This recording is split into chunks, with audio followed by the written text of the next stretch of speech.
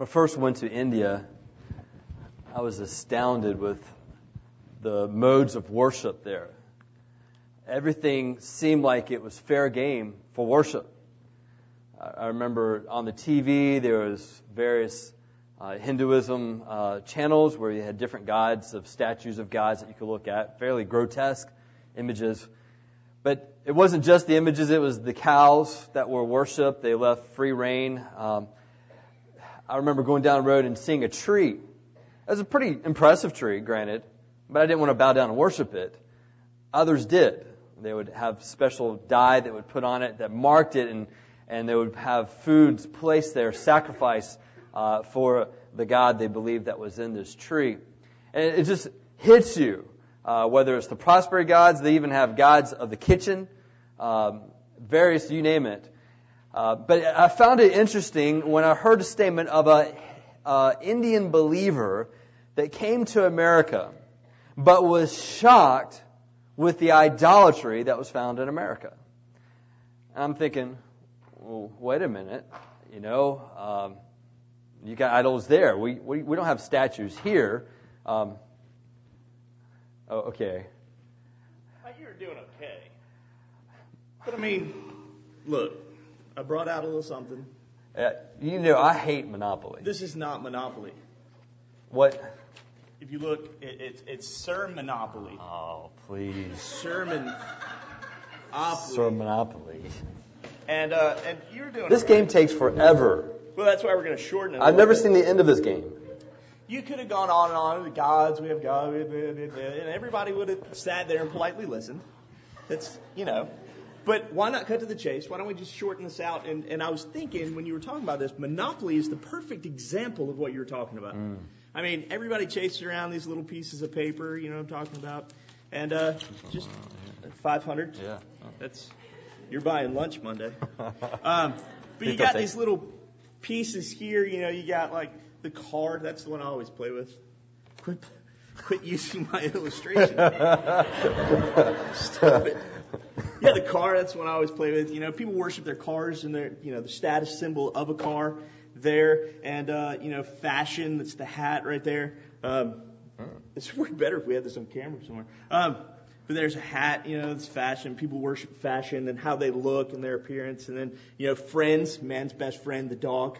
Yeah, okay, yeah. People worship that. And the thimble. Jared, why don't you tell everybody what the thimble means? This is the piece no one wants. No one fights over the thimble. Right. Homemaker. Homemaker. Very good.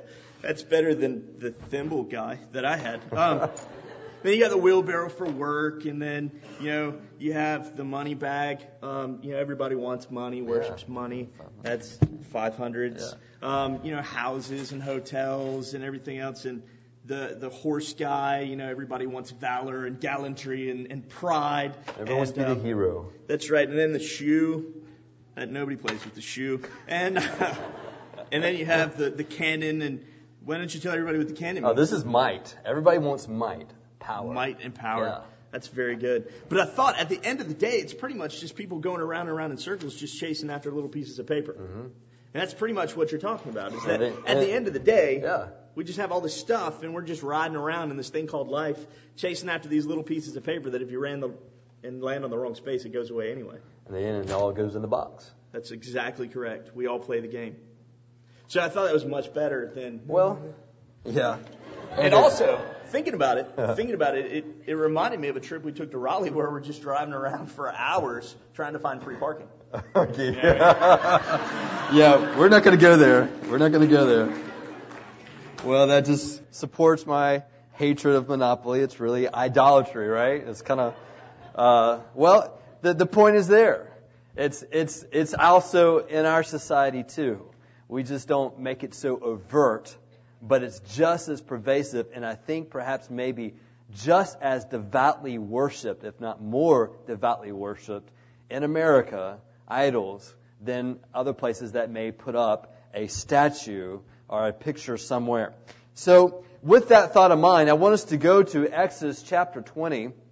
We're going to be reading together the Ten Commandments. This is something we've been talking about a little bit. Mike just did a wonderful job talking about the lordship following Jesus Christ. What does it mean to be a believer and trust in Him? We talked about, previous to that, the role of obedience at all in a believer's life. If we're saved by the grace of God, not by the law, what's the point of the law? And we saw that the obedience issue is related to our relationship, that love demands something of us. And so it's something that we do because we are in relationship with God and because He has saved us by His grace. We talked about obedience meaning not agreement, okay? It's not the same thing as agreement. It is submission at the core, which basically you're allowing someone to cross your will. If you're always in agreement, that's not submission. That's agreement, okay? That's cooperating. If we're talking about obedience and submission, it implies that somewhere along the way, there's someone that you allow to make a statement, to make a command that you don't agree with. And you allow them to cross your will because of the value of that person. And so you submit to that. And so that's what God is asking of us. Allow Him to cross our will. And so we go to the Ten Commandments and we get the very specific nature of what this is. And He goes in detail. And this is all in understanding that God is powerful, awe-inspiring, and worthy of submitting to. So, we come to the very first one, which is what separates it from all other what we call moral codes in society. Where you hear about things like Hammurabi's codes and other things that are very similar to the Ten Commandments in the social structure. But what you don't get is rule number 1, which is huge because rule number 1 is the springboard for all the other commandments. In fact, if you don't get number 1 right, then all the others fall askew and are not right in your life. In fact, if you don't have God as your God, and you have no other gods before them, if you don't have that, then you're going to go into the other areas of sin addressed by the Ten Commandments. So it is a critical one for us to spend time thinking about. And what I pray what this will be is the genesis, will be the beginning that God will do in your life that will continue on throughout this time, throughout this week, that God will push in your heart, your spirit, your mind, for you to consider, is there another God besides Him in your life?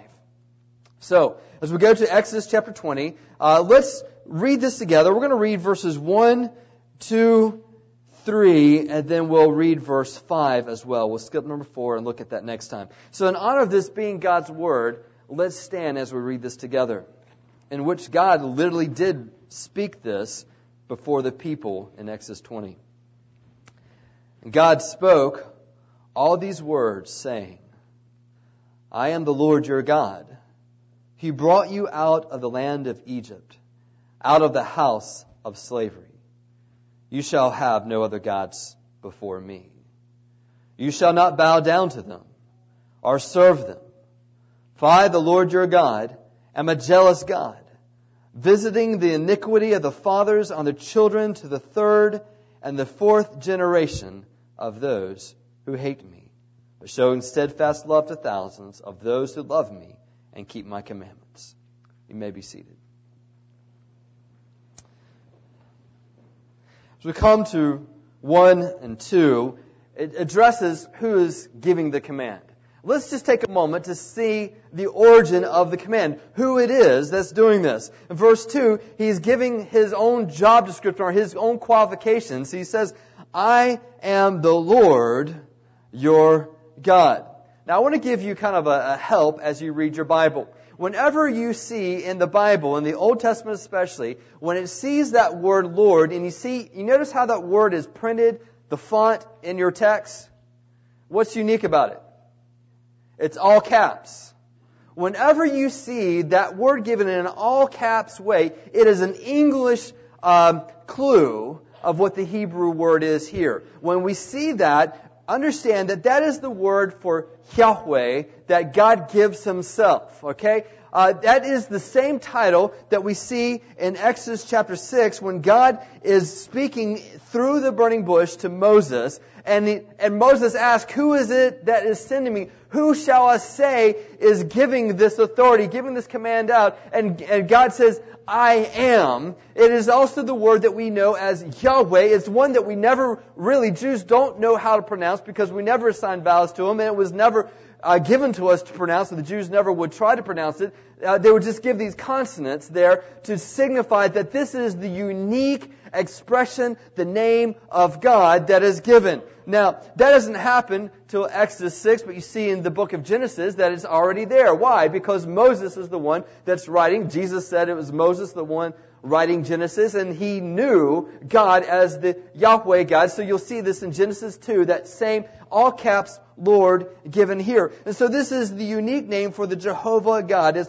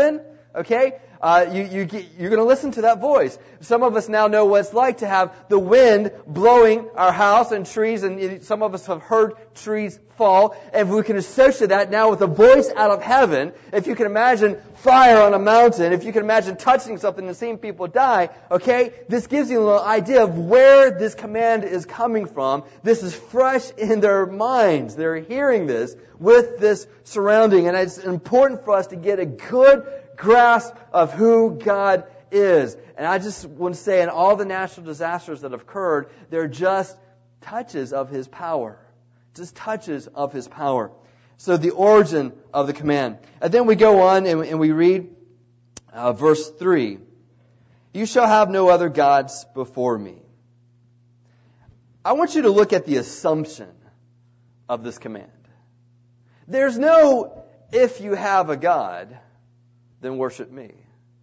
There's no, you guys need to worship something.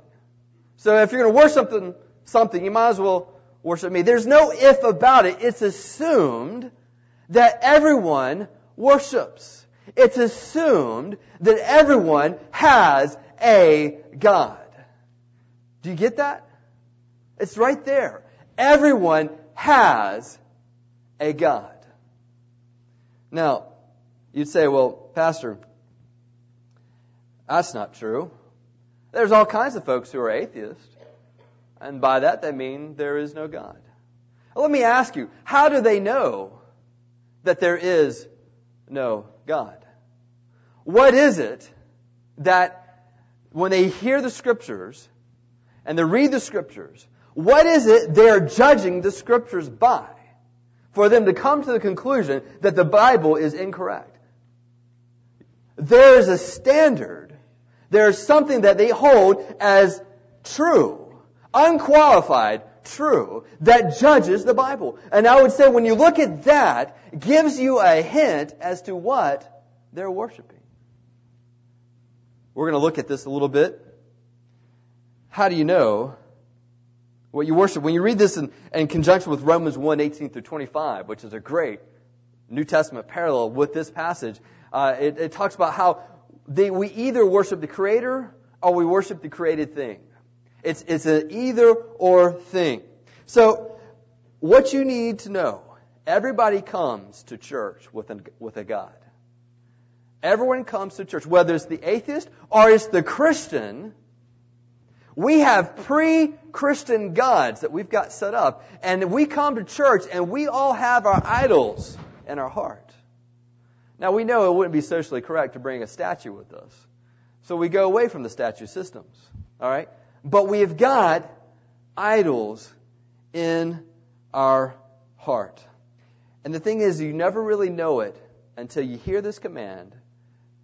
God says, you shall have no other gods before me. You start examining your heart and you realize they were there. Law was given to reveal our sin. I remember when we were growing up, I went to my family, my cousins in the farms in West Virginia.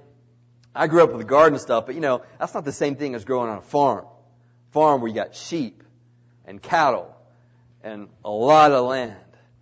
And that's your job. You got pigs and chickens. And well, as a boy, it was wonderful. I had cousins, male cousins. On the other side, I didn't have many guys that were cousins, and they're all my age. And we went out, and the three of us, the 8 to 10-year-old boys on a farm, is a wonderful thing. And we were running everywhere and playing and everything, playing in the hay lofts and shooting birds, anything that moved. Is a 10-year-old and a gun is a scary thing. And I remember coming back and talking to my parents, and I said, Mom, what's all this green stuff on my shoes? If you've been on a farm, you know what that green stuff was. I didn't know what it was. I just thought, man, it's kind of weird. You run around here and get green. Mom and Dad then shared with me after I had my bath and had the clothes taken out. I said, son, that was feces. That was dung. That was sheep stuff. I was like, oh, no. If I had known that, I probably would have avoided the green stuff a little bit more. What you've got here is that we are living in that, and the Word of God comes in and says, this, by the way, is an idol. You need to understand this. So what is idolatry? What is it to have another God?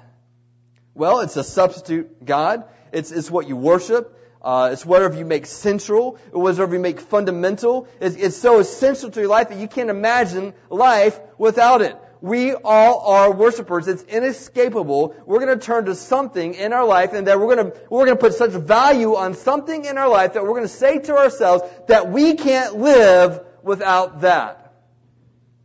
So let me ask you, what would make you happy today? What would make you happy today? Chances are what would make you happy today is probably what would make you happy in general. If you look at it. I want to put some questions to you. I want you to write down these questions. I'm going to try to go through them slowly. Because these questions, if you look at them honestly, may reveal more than you want. What you think is just green stuff, you're going to find out maybe a little bit more. What do you depend on to make life good? It's okay now, but if I had this, then it would be good. What has to be there for life to be worth living? It's another way of saying the same thing. What has to be there to make your life worth living? Money, good job, health, good stable family, a good body, romance, achieving your ambitions, a challenge in your workplace, recognition by others. So what you strive for, maybe what a lot of folks sing about. So what do you love most? What do you love most?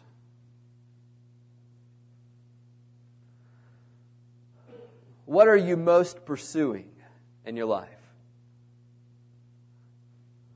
What are you most pursuing in your life? And with that, what are you sacrificing to pursue it? Because whatever you sacrifice to pursue, you're automatically setting up as a hierarchy.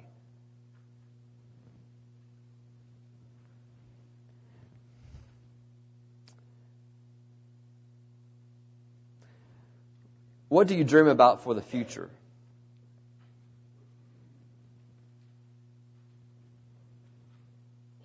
When you're all by yourself, what do you think about? When you don't have to think about something else, what do you choose to think about? What do you dream about?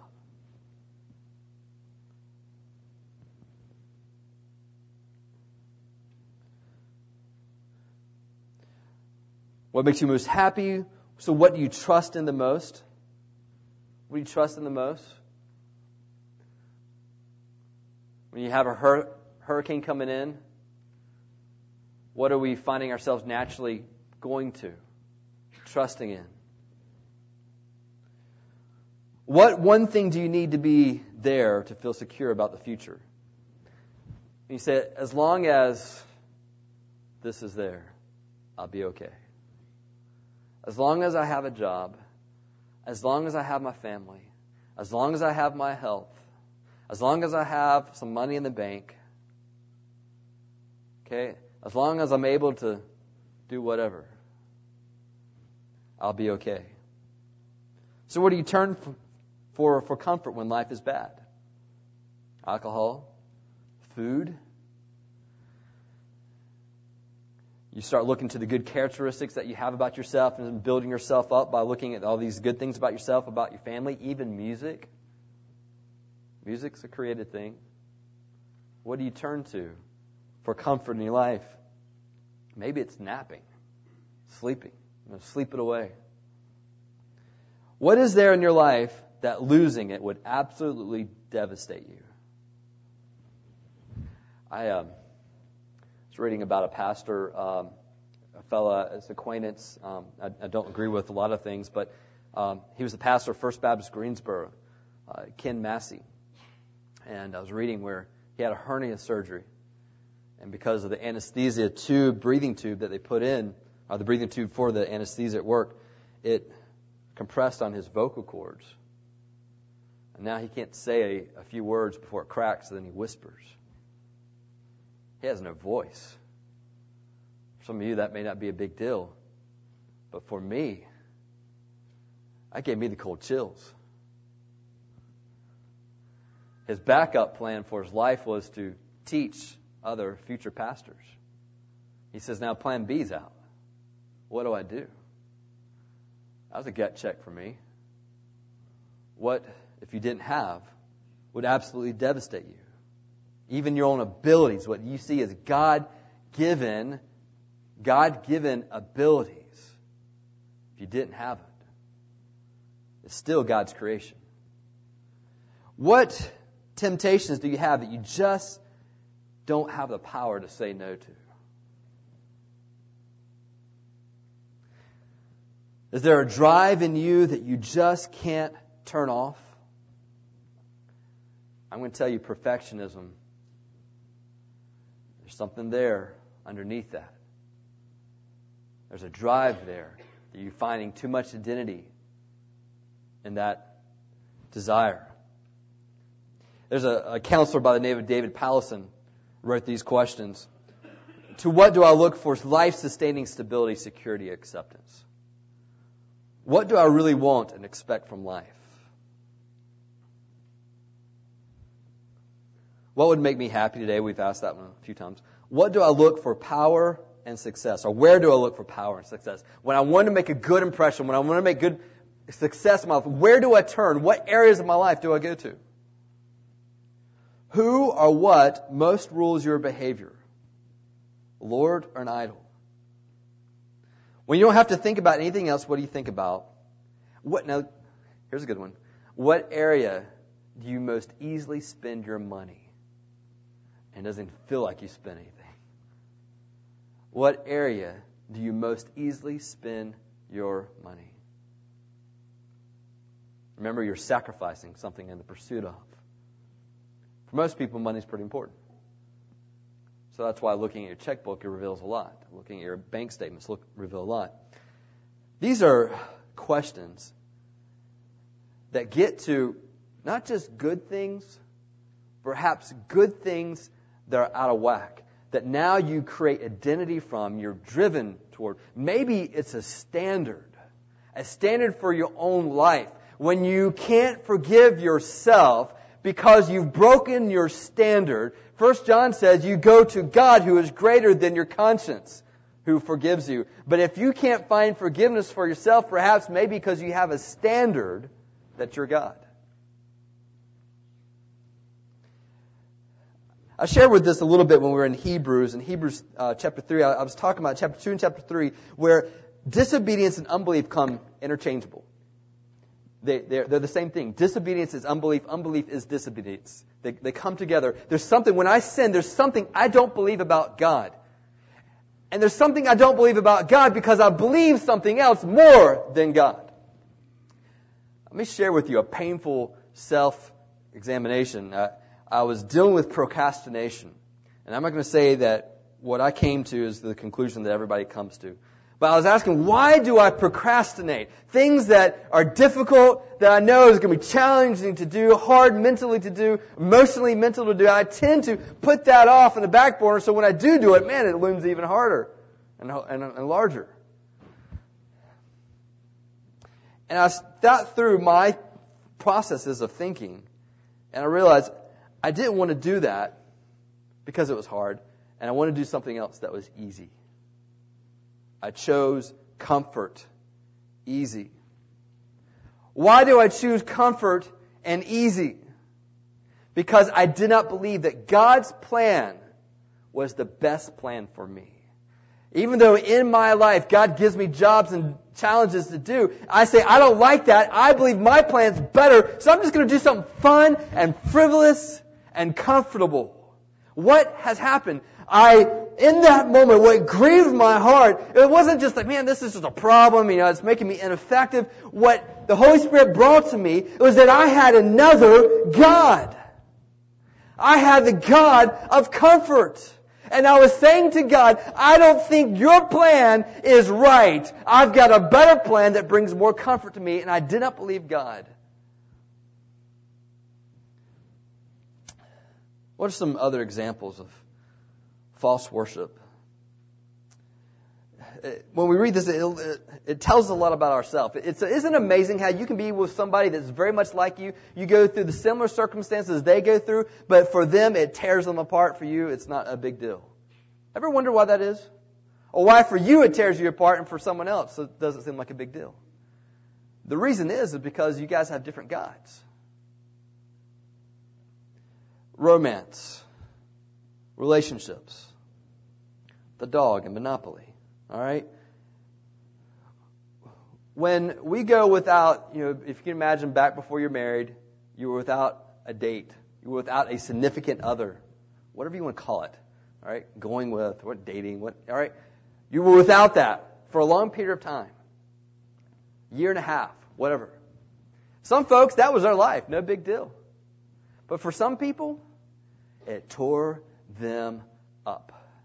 And they go from boyfriend to boyfriend to boyfriend, girlfriend to girlfriend to girlfriend. And as soon as one was out, they quickly had another. And then when that doesn't happen, they get angry. They get bitter. Get angry. Soon it gets angry at all women. And they get angry at all men because their God has cursed them and they're abandoned. It's normal to feel lonely. But when there's this depression that comes with it, this bitterness in it, then they feel cursed and they lash out at their God. Relationships that comes through men or comes through women. We say we're nobody till somebody loves you. Your work. We're nobody till somebody promotes you. When someone recognizes you for your work. Driven, your identity. And that when you don't have that job, you don't have that recognition, then you feel abandoned. If no one's recognizing you. Your body. Your human body. Have you wondered why some people wear what they wear and reveal what they reveal? Because they want someone to adore their body as much as they adore their body. They want to find their value in their body being worshipped. And they'll sacrifice all kinds of things and even destroy their own health to maintain their view of a body image. Self-expression. I was watching a movie and this past week and it was an intriguing movie. There's a guy that was basically the man for God was telling me you can't have a relationship. The person, the chairman is what they called him for God. Said, you can't go down this relationship. And the guy responded by saying, if it feels so right, how can it be so wrong? You said that to yourself? You've heard that before? If it feels so right, how can it be so wrong? And what you're saying is that the chief unqualified value is in expressing myself, living for myself. And so someone comes in and tries to cross that? No, that's a sin itself. You can't be God. You can't be that. If you're telling me I can't have this relationship, you're trying to cross my will? No. Self-expression. You don't believe that God has the best for you. You don't believe that in God's way there is satisfying love. Children. I'm convinced that in America, Christian society, and I want you to understand, I'm not talking to just atheists. I'm talking to church people. I'm talking to Christians. We bring our gods in with us. And I think that we've grown up and we've reacted so much from folks who abandoned kids or didn't pay much attention to kids, and we've listened to Focus on the Family. We've heard all kinds of good strategies of how to take care of our kids, but we've swung so that we're no longer God-centered, but child-centered in our families. We have to be careful. I remember a father was trying to comfort him, and his 21-year-old was killed in a car accident. Just was there in the emergency room, and we saw the body together and visited the next day and was trying to pray with him, comfort him. He just looked at me and said, "What good is praying going to do? I've prayed my whole life for the safety of my kids, and look what happened. Burying my son."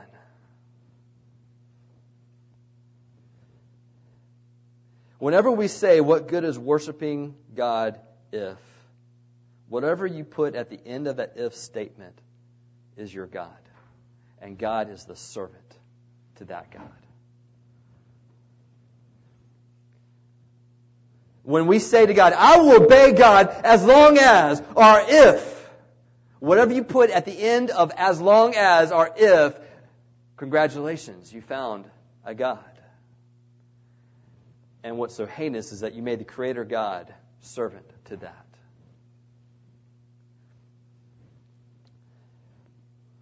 Church can be a god. Your method of worship or method of ministry can be a god. You find your identity. It saturates or controls all your thoughts. You've got to do it this way. We've got to sing this way. Church has got to look like this. And we find a comfort, our identity.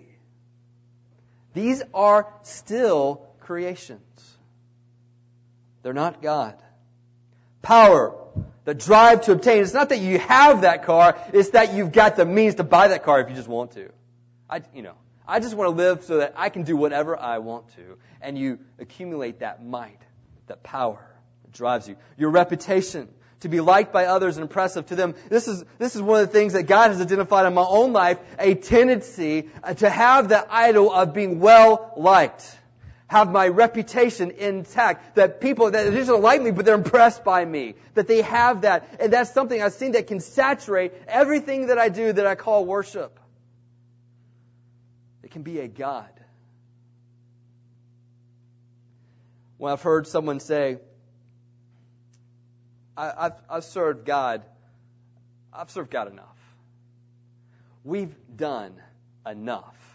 When as a church, when we come to worshiping God, we come to ministering, doing the Great Commission, and we say something like, well, we've done enough. You didn't finish the sentence. Would you please finish the sentence for me? We've served God enough for what? What's the value? What is it that you're comparing it to? The thing is that when I see Scripture and I see who God is and I see that I'm saved by the grace of God, there is no more any limits. When I say to God, I've done enough, I need to finish the sentence. Enough for me to maintain my comfort level? Then guess what I've sacrificed? I've sacrificed God for my comfort. Guess who God is? It's not Yahweh. It's comfort. The assumption of our command.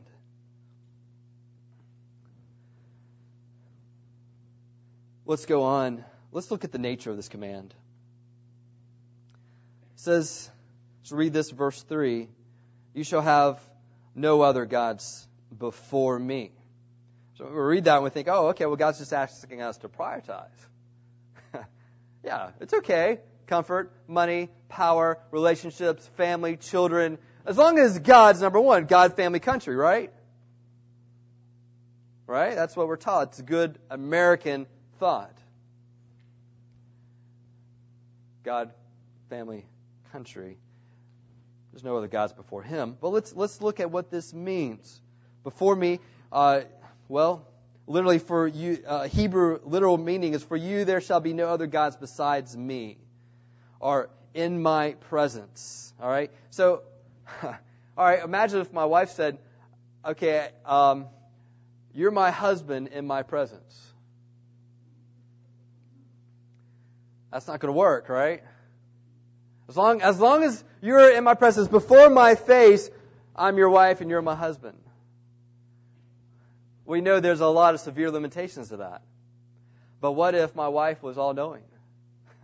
What if my wife could be everywhere at all the time? What we call omnipresent. What if there is nothing that exists that my wife couldn't see? Well, now we're talking about something totally different, and I married God. Okay? God is all-knowing. He is omnipresent. And so when He says, literally, before my face, there's no limitation on which His face points. He is all-knowing. So what He is simply saying is that in my presence, and I am everywhere, there is no other God. It's not a priority. It's an exclusivity. Now, in that day and time, it's still in the back of the minds of the listeners about the gods of Egypt. There was a cow god, a representative of a cow god that was in their head, even as in just a little while they're going to be making their own calf. Interesting enough, you see the sacred bull of Egypt, the Apis god. They've discovered sarcophagi of the bulls, embalmed and buried in sarcophagus. Let me just give you a clue. If you have to bury your god, it's probably not a good god. Okay?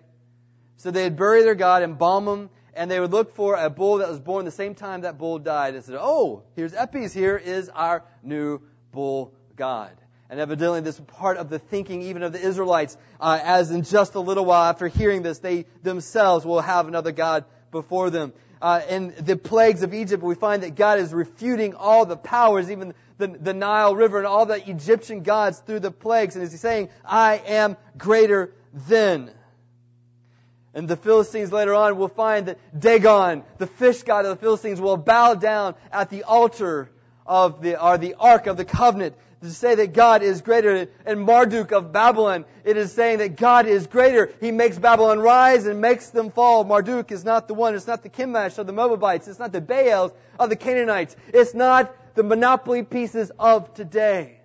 There is no other gods. It's not pantheism where everything is God and we're all part of God, which is a popular thought, which means that, you know what, no one can cross my will because after all, I'm God and I'm making my own design.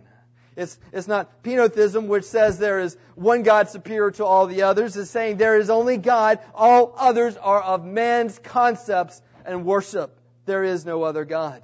It's not certainly atheism, and it's not monotheism, where there is a God that's not God of the Bible, of Jesus. He is saying, Yahweh, I am the Lord your God. You shall have no other gods before me. In Exodus chapter 20, verse 5, you shall not bow down to them, which is to make yourself vulnerable to them. You're not to obey them. You see, whatever is your God, you will bow down, you will obey, you will serve. He says, you shall not bow down to them or serve them. You will not trust in them. Okay? For I, the Lord your God, am a jealous God. In other words, God says, I want your affection. So whatever your heart, whatever is your God, your heart goes toward. You obey, you serve, you trust in. And God says, I don't want this of you. I want this of you toward others. I want it of you toward me. You're to bow, you're to obey me, to serve me. I want your heart. An idol is anything you love more than God, trust more than God, obey more than God. And it's always evident because you'll sacrifice God and His ways to maintain it. When I come across folks, young people I meet from time to time, and they say, you know what? I'm in this relationship. I ask, well, are they a believer? Nah, I don't know. I mean, talk about it. Don't talk about things like that. Why not? Because it's embarrassing. We're just not there yet. But your heart is. Your heart's there. I said, have you read the scripture? Where it says, don't be married to an unbeliever? You read that? And I'll just say, you know, what are you sacrificing? You sacrificing God for a relationship? Congratulations. Meet your idol. I say this. I know what it's like. I've been there. I've done that. I've experienced what it is to have a relationship with someone that's not a believer, who's not walking the same paths I'm walking. And I saw what it did, and God was far from my head. I couldn't even tune in and listen to my dad preaching. My mind wasn't there. Sad reality is if you're there, you're probably not even listening. Because your heart's with your idol. Let's look at the goodness of this command. The goodness of this command. You see this, again, he says, don't bow down to them, don't serve them, for I, the Lord your God, am a jealous God, visiting the iniquity of the fathers and the children to the third and fourth generation of those who hate me. In other words, there will be consequences. It will devastate you. It will impact you and others around you. God's warning us. It's just like someone saying, don't go out in the ocean when there's a hurricane.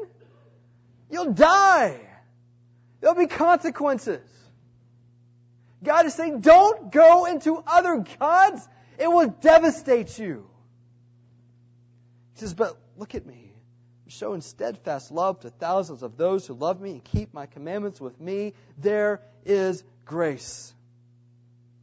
He says, if you go down this way, it'll be a springboard for all the others. And he starts listing out the other commands that hit different gods that we have. Paul Tripp, a counselor, which is great. If you have these books, I encourage you to read them. They're very good. He says, you worship your way into sin. You worship your way into sin. Therefore, you have to worship your way out.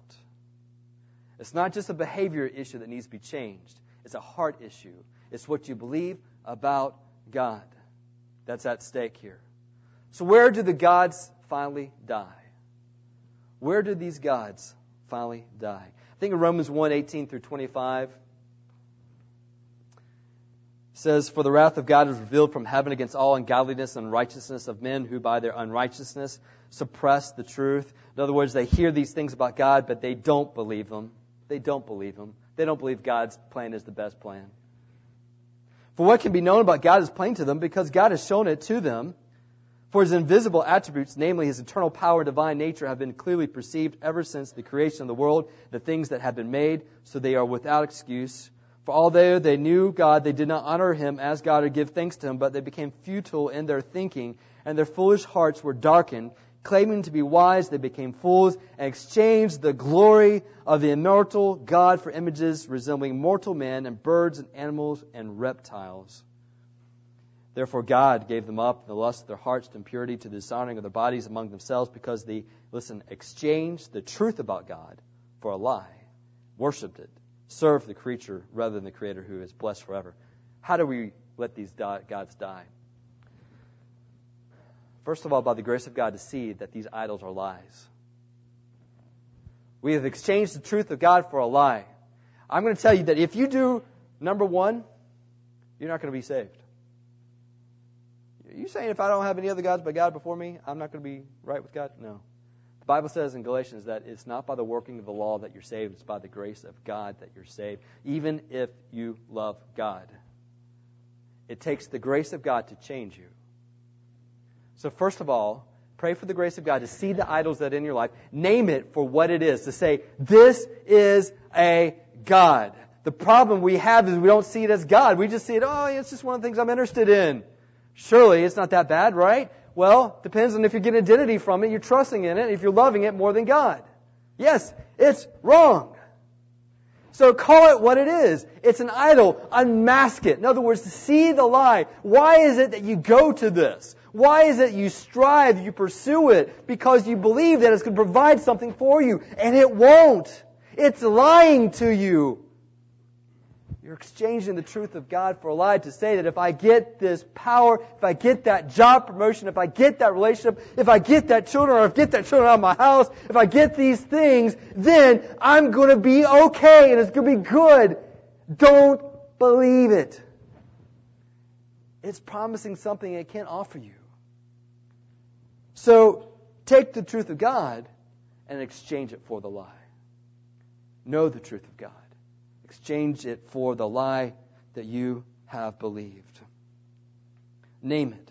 Unmask it. Rejoice. And that Jesus is worth it. Now look, think about it. He's saying, worship Him. Here's the good news. God is the only one that's going to outlast your tomb. This is good news. He said, I want you to put your heart, to put your life, put your future, and the one thing that will outlast the tomb.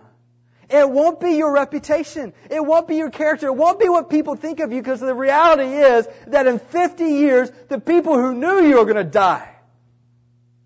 Even your grandchildren might have a faint memory, or your great-grandchildren might know your name. It's not what people think of you, because that's not going to outlast the tomb. It's not the car, it's not the relationship, it's not the home, it's not the materials. These things get put in the box. If you have to bury your tomb, bury your God, it's not a good thing. If it's your marriage partner, if it's your children, are you going to be like that man I told you about? Where someday, it could very well be, it's possible, that you bury your own child. Don't worship that which you have to bury. God is the only proper object of worship. He alone is worthy of permanent devotion.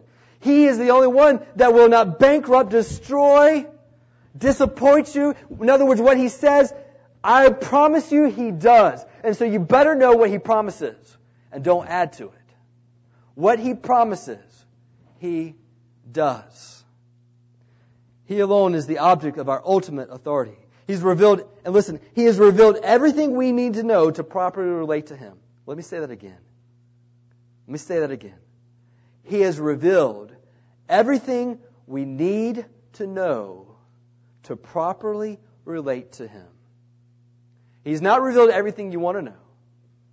He's revealed everything you need to know to properly relate to Him. There will be things that happen in your life where you don't know why it happens the way it does. There'll be uncomfortable, painful things, and you want to know why, but He's only revealed to you all that you need to know to relate to Him. He's the only one worthy of unqualified trust. He's the only one that's not going to throw you under the eternal bus. Our most dear folks in our life, our fathers, our mothers, our children, our spouses. Well, our children probably wouldn't say this about, but we'd say they would never intentionally hurt us. The children probably would. But they would unintentionally hurt you, wouldn't they? Because they're human. God is the only one who's without sin. That when He does, gives a promise that it is for your eternal good. It is that. And it is ours to believe. It's interesting when you're in the hospital. It's amazing. Being in the hospital. I mean, if it's about body image, it's not happening in the hospital, is it? I mean, you got that nice little gown. Hair's been all for a week, without shampoo or whatever. You stink, got tubes hanging out of you. If it's about getting things done, I'm a mover and a shaker. I'm about being effective. You're stuck there, the TV on. You can't go out of the room because you got an IV stuck to you. Relationships, people aren't around you. It may be that you die in the hospital. You're about to say goodbye to them. It's amazing how a hospital kind of gives you a little perspective. When you lose that and you're devastated, it shows what your God is. When you die, listen, if God, the Yahweh God, is your God, when you die, you've not lost. You've gained. But when you come to dying, and your gods are the things of this world, where you're not burying them, but they're burying you, and it's all dead, then you've got major problems. Because those gods aren't going with you. Romans 1, again, verse 24. These people were worshiping other gods. Therefore, God gave them up to their gods. You understand the worst punishment that God could give you is to give you up to your God? Think about it. Relationships, your God. Romance is your God. Whatever it may be. What's the worst thing happen? You get married. You get married. Allow yourself to go that way. You have all these hopes and aspirations that belong to God that you're giving to your spouse. And you wonder why they can't measure up. And then you get angry at them, bitter at them, because they're not doing all the things you want them to do. Never asked of them to do. You break up in bitterness, anger. But it could very well be if God works in that, where you understand that you've been worshiping something else outside of God, then God gave you a measure of grace, a most painful way. If it's your standard, the worst thing that could happen, God give you up to your standard, to let you find measure of success in your standard. And you never seek God. If it's your children, God gives you children and lets you indulge them and sacrifice God. Worst thing that could happen is for God to allow that to happen. Because here's the thing. As I read this, either God is alone God, or He is not your God.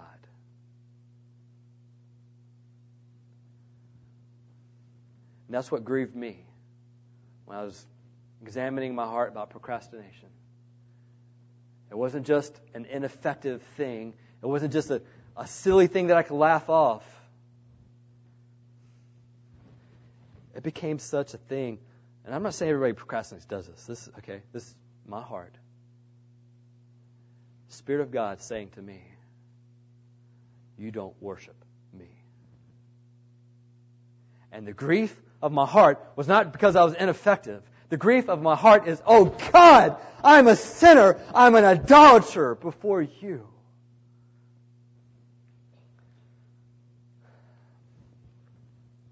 The good news is that God knew that and loved me anyway and gave me His grace. But it wasn't a grace to allow me to sit in my idolatry. It was a grace that gave me great grief and pain because I was hurting Him to change my heart and changing my heart. Sanctification is the process of learning to have there is no other gods in my life. Who's your God?